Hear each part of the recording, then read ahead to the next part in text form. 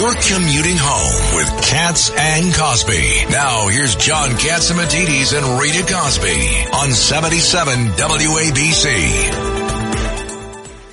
And now we're going to go to Steve Moore, one of our leading economists in the country, and the host of More Money that might be expanding. You never know. Steve, more money. More money. Steve Moore, what the heck is going on? The market has got hit really bad today. Yeah, the last time I checked, the Dow was down 700. I didn't see what the final number was, but it was a bad day. And it was a bad day because we got a bad inflation report showing that we have still not killed that boogeyman of inflation. It's still out there. Prices are still rising at a high price. And, did you see where Biden was talking about shrinkflation? That's just another form. If they put fewer Doritos in your bag, that's just a form of higher inflation, right? They're charging the same amount for fewer chips.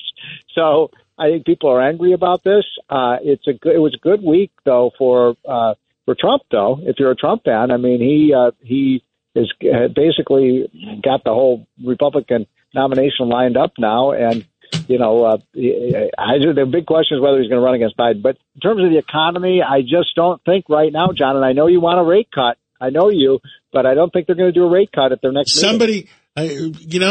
Somebody's getting screwed, Steve Moore. Now, I was with the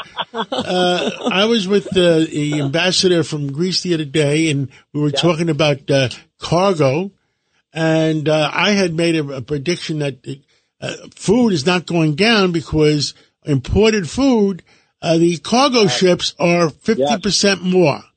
Yeah. You know what he said to me? Is that because of the pirates? The pirates, going around Africa, the Panama Canal being screwed up. He said to me he has heard stories that some of those cargo ships are 400% more. Yeah, I've heard that too. I had a guest on my show with More Money about, I think not this week, but the weekend past, of a guy who owns cargo ships, and he said their costs, think about how much extra cost it is to go that extra several hundred miles. How can food prices can't come down? Exactly. So that's the transportation cost. And by the way, we never had these problems when Donald Trump was president. I'm sorry. We didn't have the problem. I know that, but right now we have turmoil not in the country and in the world. That's because we're not strong. We're protruding weakness, Rita. We're not protruding strength. And it started when we left Afghanistan with our tail between our legs. Well, the Cardinal is praying for us. Yeah, he is. And by the way, also, Steve, I was seeing rent prices up 6.1%. All shelters. That's a lot. People are leaving the cities and going to the suburbs. Yeah. And people are feeling squeezed. I call it the middle class squeeze. Yep. And that's why when Biden says, "Oh, everything's so wonderful with the economy," people just aren't buying it. We had a poll in our hotline today, Financial Times poll, which is hardly a conservative organization, that showed that Trump has a 21-point lead in terms of who do you think better handles the economy.